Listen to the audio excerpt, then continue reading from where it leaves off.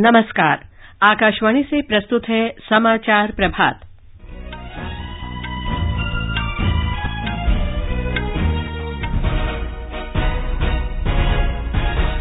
प्रधानमंत्री नरेंद्र मोदी आज नई दिल्ली में योग पुरस्कार प्रदान करेंगे। हरियाणा में 10 आयुष केंद्रों की भी शुरुआत करेंगे। असम सरकार ने राष्ट्रीय नागरिक रजिस्टर के अंतिम प्रकाशन से पहले पूरे राज्य में सुरक्षा व्यवस्था कड़ी की। केंद्र ने राज्यों में हरियाली बढ़ाने के लिए 47,000 करोड़ रुपए से अधिक की राशि जारी की।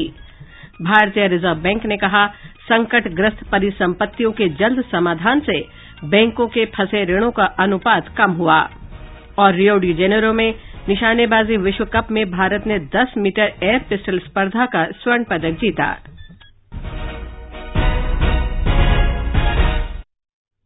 समाचार प्रभात के साथ मैं लवलीन निगम। प्रधानमंत्री नरेंद्र मोदी आज नई दिल्ली में योग को बढ़ावा देने में उत्कृष्ट योगदान के लिए योग पुरस्कार प्रदान करेंगे। समारोह में प्रधानमंत्री आयुष चिकित्सा प्रणाली के प्रमुख चिकित्सकों और विशेषज्ञों की उपलब्धियों पर 12 स्मारक डाक टिकट भी जारी करेंगे। इस विषय में आकाशवाणी से विशेष साक्षात्कार में आयुष सचिव वैद्य राजेश कोटेचा ने बताया, 12 लोग ऐसे हैं कि जो न केवल चिकित्सक, वैज्ञानिक लोग भी थे, क्योंकि उन्होंने ये आयुष विधाएं, वो आयुर्वेद हो, योग हो, यूनानी हो, सिद्धा सिस्टम हो, नेचुरोपैथी हो, होम्योपैथी हो, इन सबको अलग अलग क्षेत्रों में जिनके नाम ये जारी हो रहे हैं, उन्होंने पिछले 150 साल से लेकर के अब तक में अपनी ओर से इन्होंने वैज्ञानिक धरातल पर विज्ञान को प्रस्थापित किया। इसके कारण अभी जो आयुष का स्वरूप है, इसमें इनका बहुत बड़ा योगदान है। ऐसे 12 लोगों को आइडेंटिफाई किया गया है। हमारे संवाददाता ने बताया है कि इसका उद्देश्य लोगों को पोषक भोजन और स्वस्थ जीवन शैली अपनाकर स्वास्थ्य देखभाल के प्रति सजग और सक्षम बनाना है। इन पुरस्कारों की घोषणा रांची में अंतर्राष्ट्रीय योग दिवस के अवसर पर की गई थी। जापान योग निकेतन और बिहार स्कूल ऑफ योग मुंगेर को संस्थागत श्रेणी में, जबकि इटली की एंटोनिएटा रोजी और लाइफ मिशन गुजरात के स्वामी राष्ट्री मुनि को व्यक्तिगत श्रेणी में पुरस्कार दिए जाएंगे। पुरस्कार पाने वालों को ट्रॉफी, प्रमाण पत्र और 25-25 लाख रुपए की नगद राशि से सम्मानित किया जाएगा। इसके अलावा प्रधानमंत्री हरियाणा में 10 आयुष स्वास्थ्य केंद्रों का भी शुभारंभ करेंगे। आयुष मंत्रालय ने अगले 3 वर्ष में देश में 12,500 आयुष स्वास्थ्य केंद्र शुरू करने का संकल्प लिया है। इसका उद्देश्य लोगों को पोषक भोजन और स्वस्थ जीवन शैली अपनाकर स्वास्थ्य देखभाल के प्रति सजग और सक्षम बनाना है। दीपेंद्र कुमार, आकाशवाणी समाचार, दिल्ली। असम सरकार ने कहा है कि राज्य का अंतिम राष्ट्रीय नागरिक रजिस्टर एनआरसी कल प्रकाशित हो रहा है और इसमें चिंता की कोई बात नहीं है। आकाशवाणी के एक कार्यक्रम में राज्य के गृह और राजनीति विभाग के अपर मुख्य सचिव कुमार संजय कृष्ण ने कहा कि पूरे राज्य में पर्याप्त सुरक्षा प्रबंध किए गए हैं। उन्होंने कहा कि जिन लोगों के नाम अंतिम सूची में नहीं होंगे, उन्हें विदेशियों से संबद्ध अभिकरणों में अपील का अवसर दिया जाएगा। भारत सरकार ने हाल में गजट अधिसूचना के जरिए अपील करने की अवधि 60 दिन से बढ़ाकर 120 दिन कर दी है। इसलिए विदेशियों से संबद्ध अधिकरणों के पास अपील किए जाने के लिए पर्याप्त समय होगा। विदेशी अधिकरण 60 दिन के अंदर दावों का निपटान करेंगे। उन्होंने कहा कि अगले महीने की 1 तारीख से नौगांव, तेजपुर, गुवाहाटी, बोंगाईगांव, धुबरी और नलबाड़ी जिलों में विदेशियों से संबद्ध 200 अधिकरण काम करना शुरू कर देंगे। उन्होंने ये भी कहा कि जरूरतमंद लोगों की सहायता के लिए कानूनी सहायता प्रकोष्ठ भी बनाए गए हैं।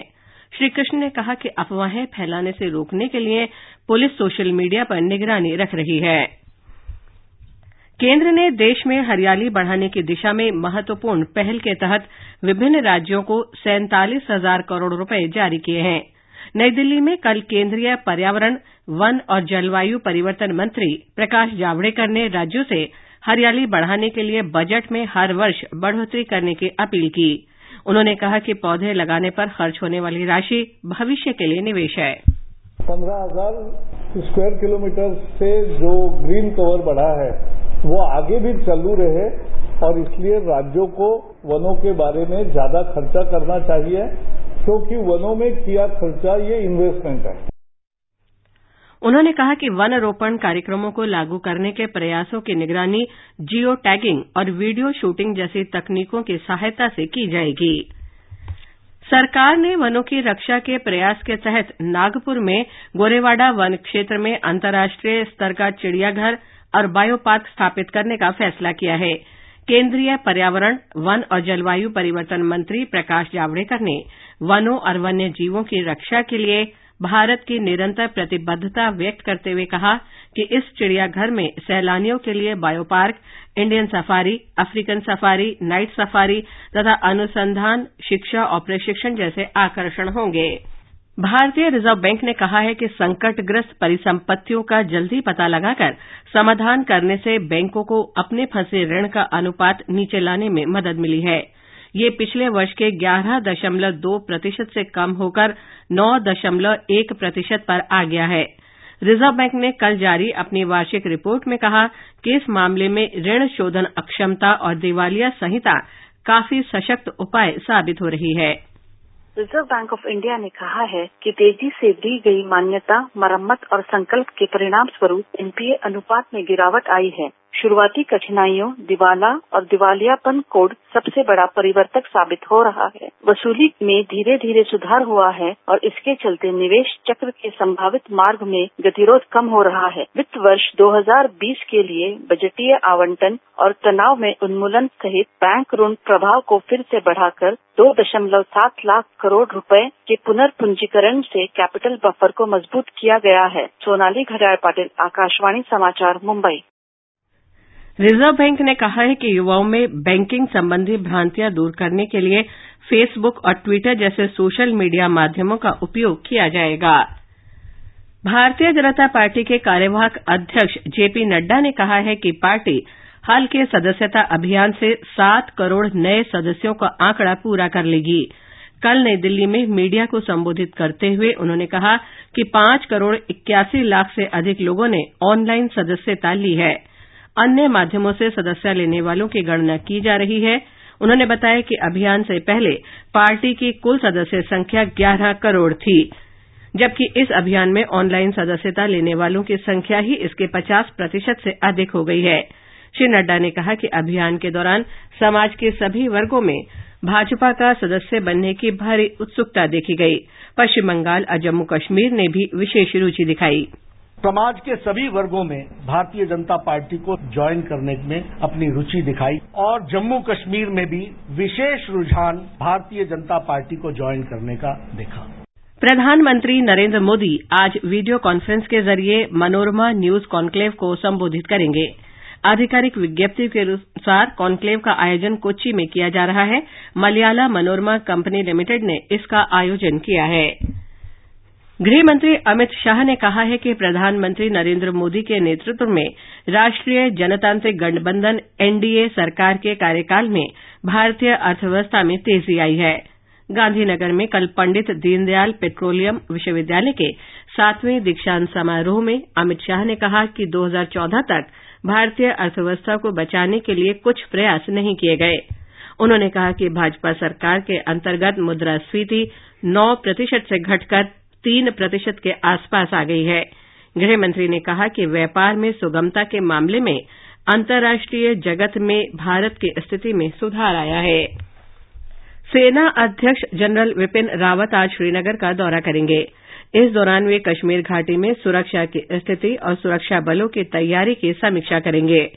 जम्मू कश्मीर राज्य को विशेष दर्जा देने वाली अनुच्छेद 370 हटने के बाद जनरल रावत का ये पहला कश्मीरी दौरा है। इस बीच जम्मू क्षेत्र के 5 संवेदनशील जिलों में मोबाइल फोन सेवाएं बहाल कर दी गई हैं। जम्मू डिवीजन के आयुक्त संजीव वर्मा ने बताया कि डोडा, किश्तवाड़, रामबन, राजौरी और पुंछ जिलों में मोबाइल सेवाएं बहाल कर दी गई हैं। उन्होंने कहा कि सभी जिलों में पूर्णतः शांति बनी हुई है और स्थिति सामान्य है।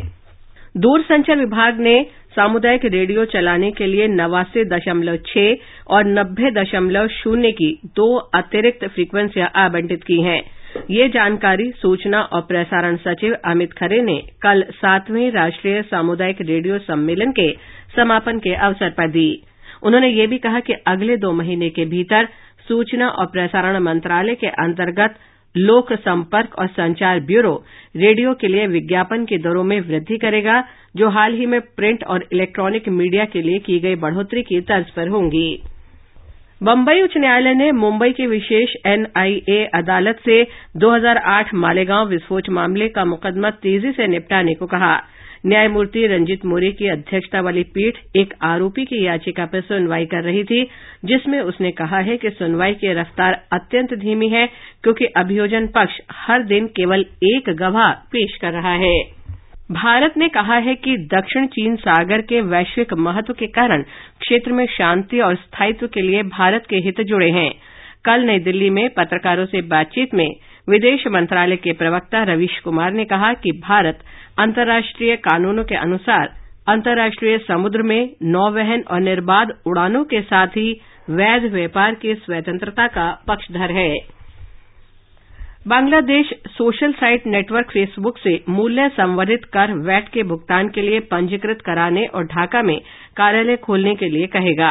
बांग्लादेश के दूरसंचार मंत्री मुस्तफा जब्बार ने साइबर खतरे की पहचान और इससे निपटने की परियोजना के बारे में दूरसंचार विभाग की कल हुई बैठक के बाद ये बात कही। और अब खेल जगत की खबरें। रियो डी जेनेरो में निशानेबाजी विश्व कप की 10 मीटर एयर पिस्टल स्पर्धा में भारत के अभिषेक वर्मा ने स्वर्ण और सौरभ चौधरी ने कांस्य पदक जीत लिया है। प्रतियोगिता में भारत 2 स्वर्ण 1 रजत और 1 कांस्य के साथ पहले स्थान पर रहा। उधर भारत और वेस्टइंडीज के बीच दूसरा और अंतिम क्रिकेट टेस्ट मैच आज से किंगस्टन जमैका में शुरू होगा। मैच का आंखों देखा हाल आकाशवाणी के राजधानी चैनल FM रेनबो नेटवर्क और अतिरिक्त मीटरों पर शाम 7:30 से प्रसारित होगा। भारत पहला मैच 318 रन से जीतकर श्रृंखला में 1-0 से आगे है। इस बीच भारत और दक्षिण अफ्रीका के बीच 3 मैचों की 2020 क्रिकेट श्रृंखला के लिए भारतीय टीम की घोषणा कर दी गई है। महेंद्र सिंह धोनी को टीम में शामिल नहीं किया गया है, जबकि हार्दिक पांड्या की टीम में वापसी हुई है। धोनी ने क्रिकेट से 2 महीने का अवकाश लिया था, जिसमें उन्होंने 15 दिन प्रादेशिक सेना में भी काम किया। इस समय वे अमेरिका में छुट्टियां बिता रहे हैं। उधर अमेरिकी ओपन टेनिस प्रतियोगिता के महिला सिंगल्स में अमेरिका की टेलर टाउनसेंड ने चौथी वरीयता प्राप्त सिमोना हालेप को हराकर उलटफेर किया है। टेलर पहली बार प्रतियोगिता के तीसरे दौर में पहुंची हैं। छठी वरीयता प्राप्त चेक गणराज की पेत्रा क्वितोवा भी जर्मनी की आंद्रिया पेतकोविच से हारकर प्रतियोगिता से बाहर हो गई हैं। मौजूदा चैंपियन नाओमी ओसाका ने पोलैंड की मैग्दा लिनेट को हराकर तीसरे दौर में प्रवेश कर लिया है। पुरुष सिंगल्स में राफेल नडाल भी तीसरे दौर में पहुंच गए हैं। मुकेश कुमार, आकाशवाणी समाचार, दिल्ली। ये समाचार हमारी वेबसाइट newsonair.com पर भी उपलब्ध हैं। और अब आज के समाचार पत्रों की सुर्खियों के साथ हैं निखिल कुमार। धन्यवाद लवलीन। प्रधानमंत्री नरेंद्र मोदी का कल खेल दिवस के अवसर पर ये मंत्र कि शरीर फिट तो दिमाग हिट, निवेश शून्य, रिटर्न 100%। अमर उजाला सहित लगभग सभी अखबारों में है। जनसत्ता ने प्रधानमंत्री के इस बयान को दिया है जन आंदोलन बने फिटनेस। विदेश मंत्रालय द्वारा पाकिस्तान के गैर जिम्मेदाराना बयानों की निंदा और ये कहना कि सामान्य पड़ोसी बनकर रहे पाकिस्तान राष्ट्रीय सहारा में है। दैनिक ट्रिब्यून ने विदेश मंत्रालय के इस वक्तव्य को दिया है कि पाकिस्तान की चाल समझ चुकी है दुनिया। वित्त मंत्री सीतारामन का ये आश्वासन कि उद्योगों के लिए जल्द ही 2 बड़ी घोषणाएं की जाएंगी, हिंदुस्तान में प्रमुखता से है। राजस्थान पत्रिका की ये खबर ध्यान खींचती है, अमेरिका से उठी आवाज हमारे शहरों को न बनाए माइक्रोवेव ओवन। दैनिक भास्कर की खास खबर है कि गृह मंत्री अमित शाह बोले महिलाएं कपड़े के थैले का प्रयोग करें, 10 साल चलेगा, फैशन पुराना लगेगा पर धरती प्लास्टिक मुक्त होगी। और अंत में मुख्य समाचार एक बार फिर। प्रधानमंत्री नरेंद्र मोदी आज नई दिल्ली में योग पुरस्कार प्रदान करेंगे। हरियाणा में 10 आयुष केंद्रों की भी शुरुआत करेंगे। असम सरकार ने राष्ट्रीय नागरिक रजिस्टर के अंतिम प्रकाशन से पहले पूरे राज्य में सुरक्षा व्यवस्था कड़ी की। केंद्र ने राज्यों में हरियाली बढ़ाने के लिए 47,000 करोड़ रुपए से अधिक की राशि जारी की। भारतीय रिजर्व बैंक ने कहा संकटग्रस्त परिसंपत्तियों के जल्द समाधान से बैंकों के फंसे ऋणों का अनुपात कम हुआ। और रियो डी जेनेरो में निशानेबाजी विश्व कप में भारत ने 10 मीटर एयर पिस्टल स्पर्धा का स्वर्ण पदक जीता। इसके साथ ही समाचार प्रभात का ये अंक समाप्त हुआ। नमस्कार।